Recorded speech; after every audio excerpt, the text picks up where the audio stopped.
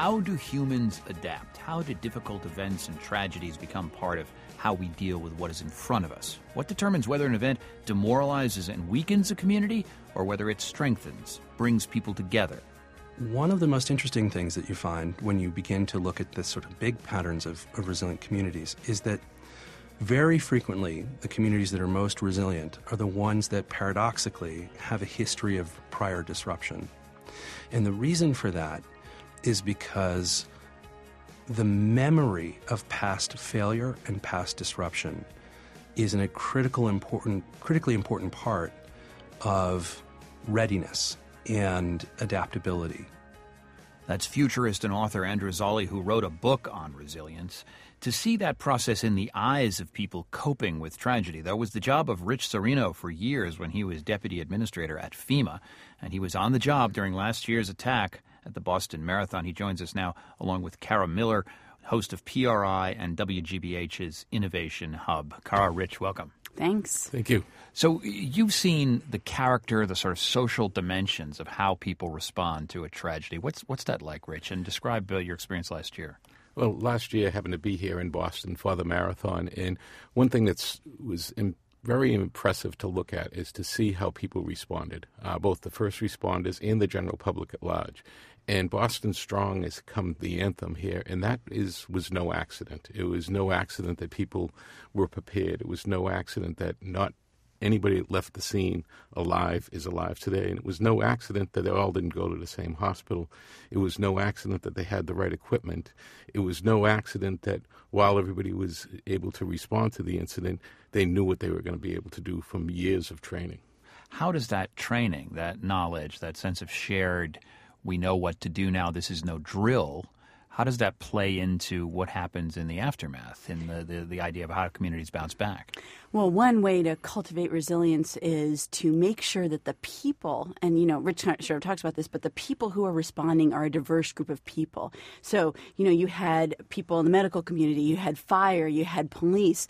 And in part, you want them to be diverse, both across departments, but also racially and in terms of gender, because you have to think about the people who are being affected by the tragedy and how are those people going to react. And if you have everybody thinking the same way, you're only going to be able to project for a certain group of people and how they're going to respond. So you want a shared experience, but you also have to have maximum buy-in of all facets of the community so that people can really be flexible as to the different needs of different communities. That's really right. And people really want to help. I mean, if you think about humans biologically, we are really built to bounce back. I mean, we evolved in a situation where there were predators, right? And we were trying to deal with that kind of situation and then the next day come back and be fine. So most people in most situations are really, really resilient. And so people are looking for a way to sort of have that resilience kick in. And part of that is saying to people, hey, here's what you could do to help, and so that they feel active.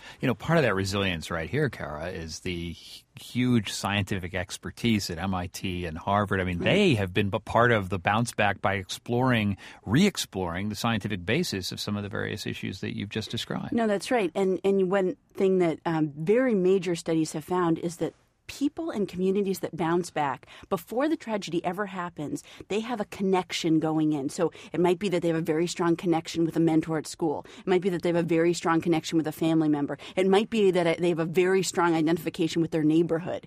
But they go back to that relationship when something traumatic happens. And people who don't have those kinds of pre-existing relationships going into a tragedy have a very, very tough time bouncing back. As an emergency management planner, as someone who worked at EMS here in Boston and with FEMA, how do you build that into policy? How do you determine who's got the toughness and who really needs an extra helping hand at something like this? I think one thing that's important is we have stressed for years that the saying goes, you don't want to be exchanging business cards at the scene of a disaster. And that really goes back to developing the relationships long beforehand.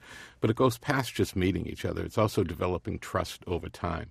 The response here in Boston, whether it was Ed Davis or, now Commissioner Billy Evans, or Jimmy Hooley, who's currently the chief of EMS, Danny Linsky, superintendent-in-chief, all those people, we knew each other for 20 and 30 years. We have been through some tough times together, both at the public sector, but also some people from the private sector.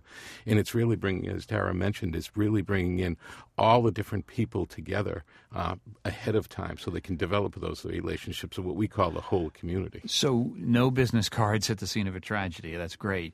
So when the bombs went off, there's like a checklist in your mind that immediately pops up. Is that what happened to you? I think that's exactly what happens is you start to, first it takes a second or two to register, and, you're hoping that it was just, a propane tank or a transformer fire. But as soon as the second one went off, everybody sort of knew that this was real. This was exactly what it was. And a lot of people went back to September 11th, though. This is real. Now kick it in.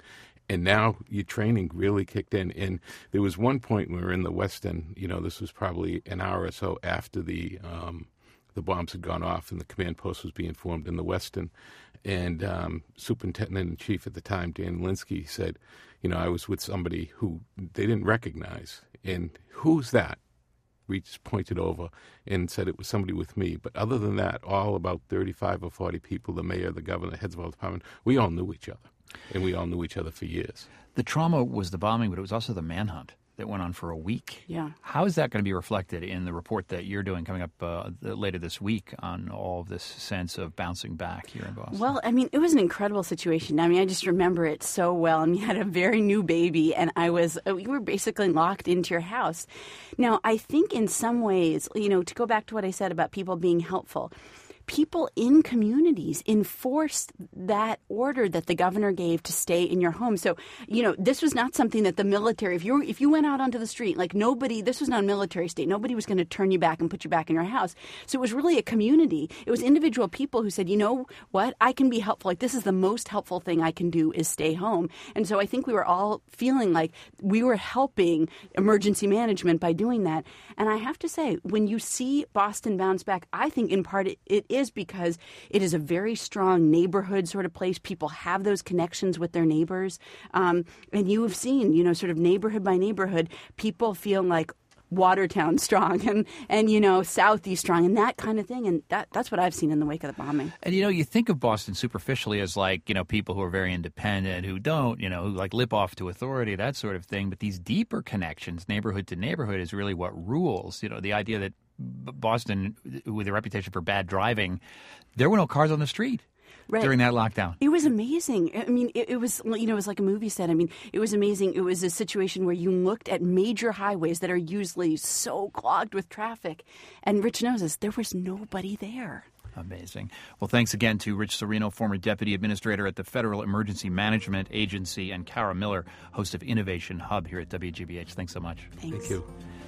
The 118th Boston Marathon will take place a week from today with thousands of runners from all over the country and globe. And as we've said, the city and its residents have shown resilience, the motto Boston Strong this year. We want to hear from you. Give us your story at 877-8MY-TAKE, bounce back story. Send us a tweet at The Takeaway. Check us out at thetakeaway.org. Thanks so much for listening. I'm John Hockenberry, broadcasting from our partners at WGBH Boston Public Radio. This is The Takeaway.